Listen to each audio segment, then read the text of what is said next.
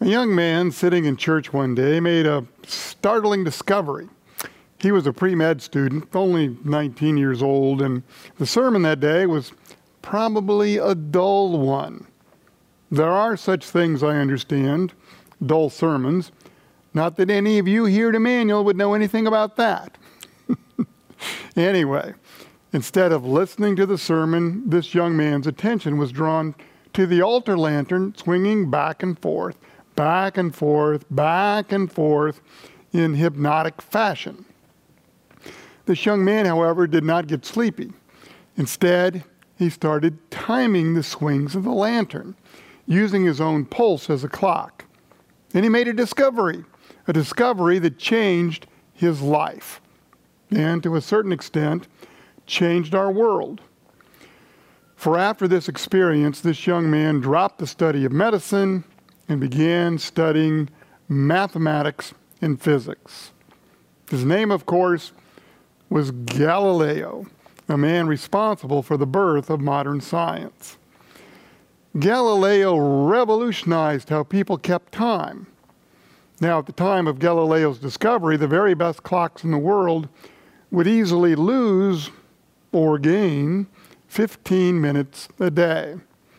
But then, after Galileo mastered the rhythm of the pendulum, all the best clocks were using that method, and they were losing or gaining only 10 seconds a day. No doubt hundreds of people had sat in that same church watching that lantern sway back and forth, back and forth. But Galileo saw so much more than any old lantern. He thought, aha, this could be a way to measure time itself. So when was the last time you had an aha experience? Now there's a word for that, of course, it is epiphany. When we have an epiphany, we discover something new, something exciting, something revolutionary. As we begin this new year in worship, it's my desire that you might have some aha experiences regarding your understanding of God. Impossible, you say? You believe you already know as much about God as you're ever going to know? Well, I hope you can be like Galileo and continue to look for new things to learn. Perhaps this year in worship and Bible study, you will discover something entirely new about God that could change your life forever. Famed Bible teacher J. Vernon McGee once asked, "What is your ambition in life today? Is it to get rich?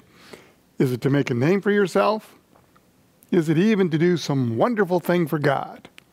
Then he said, "Listen to me. The highest desire that can possess any human heart is a longing to see God." This is what Epiphany is all about, a longing to see God. That's the desire that drove the wise men to Bethlehem in the first place. Now we know Epiphany is the 12th day after Christmas, January the 6th. And according to tradition, this is the day that we celebrate the arrival of the wise men to worship the one who was born to be King of the Jews.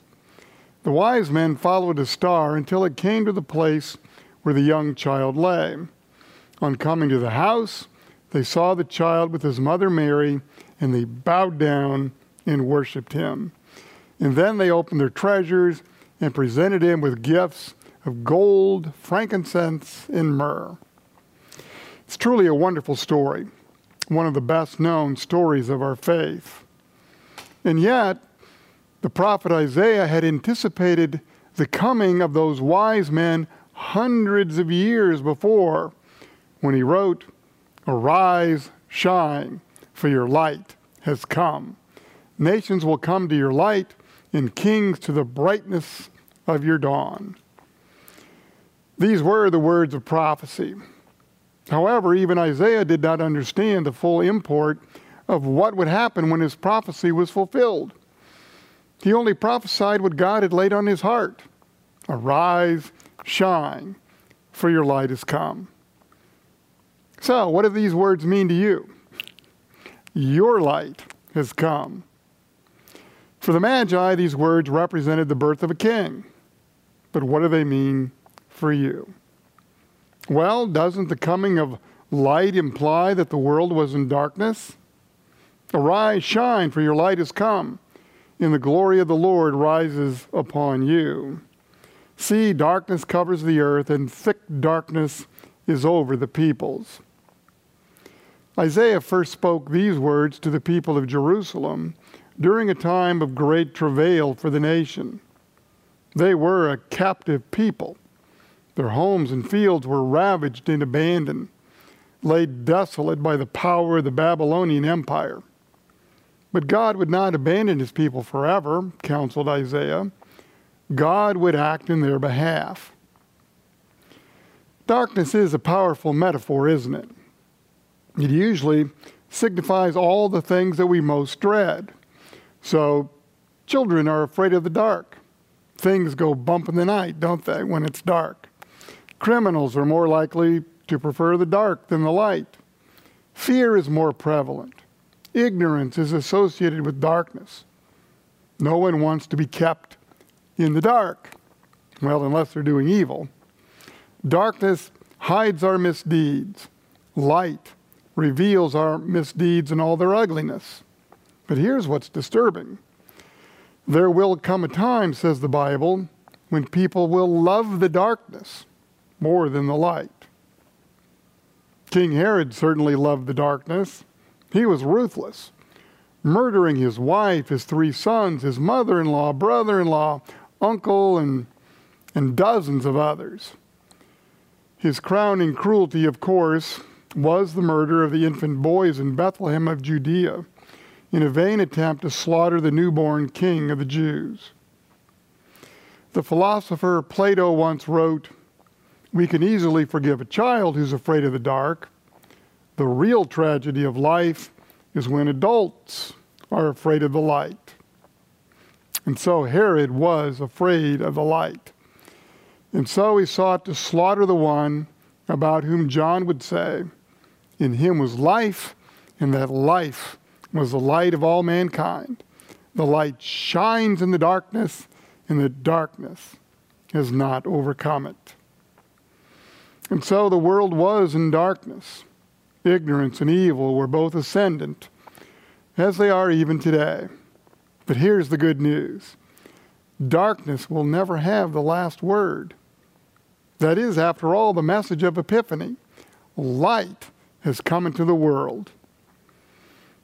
In the Bible, someone once said, it gets dark, then it gets very, very dark, and then Jesus shows up. That says it all, doesn't it? The world was in darkness, deep darkness, but then Jesus showed up. Let me ask you, have you ever been in a cave when they turn all the lights out? It can be rather disconcerting, can't it? Now, I know they do it for effect, and you know that they're going to turn the lights back on eventually, so you don't worry too much about it.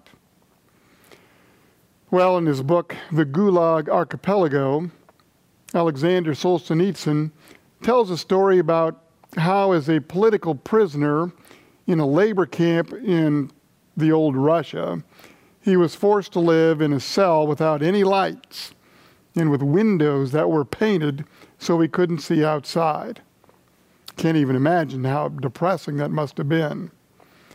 But then one day, a little fleck of paint fell off the window, and in the darkness, Alexander saw a tiny ray of sunlight shine its beam of hope into his dark cell. This light is what gave him strength to continue on. The light to know that he was still alive and a part of the created order. It was enough for him to just know that the world was still progressing. More than 2,000 years ago, a tiny babe was born in Bethlehem of Judea. It may have seemed that it too was a tiny ray of light in a dark world, but that tiny ray of light was exactly what the world needed. And even today, that light is still lighting people's lives, helping them to move out of the darkness. Arise, your light has come. What does that mean to you? Biblically, it means that without Christ, the world is a dark and lonely place. It's a world of conflict and injustice. It's a world of ignorance and fear. And there's nothing to look forward to but despair. But that is not the end of the story. Remember, it gets dark, then it gets very, very dark, and then Jesus shows up. You see, with Jesus, there's always hope. With Jesus, no matter how dire our situation, no matter how terrible our circumstances, we have a Savior who loves us and who rescues us from the darkness of sin. We have a Lord who has overcome the darkness of death, and each day gives us new life through his grace and forgiveness. We have a King who promises an eternity with him in heaven, where there is no need for sun or moon, because his light will illuminate everything. Your life may get dark, even very dark, but then Jesus shows up and there is light. And so, really, there's only one more thing to be said. Christ is the light of the world, but we who are followers of Christ are called to reflect in our lives that we have been in his presence. And we do that by continuing to shine the light of his love into our dark world. You know, Henry Van Dyke wrote one of the most famous fictional accounts of the coming of the Magi to Bethlehem, which he called the story of the other wise man.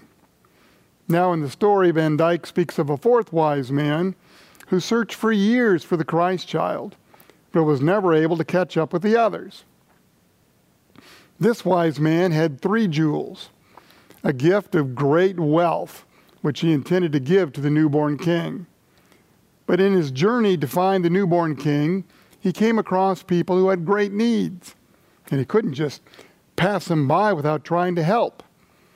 And so he ended up using those 3 jewels that he intended to offer the Christ child to care for the needs of those people that he found in want. This fourth Magi searched for Jesus for the rest of his life, only to realize at the end of his life that he had both found Jesus and worshiped him each time he gave himself and his gift to someone who was in need. Through his compassion, this fourth wise man pushed back some of the world's darkness. And my friends, that is our task as well. We are to live in the presence of Christ so that with time, we too will be able to reflect his light through the service that we give to others. What an epiphany that would be. Amen.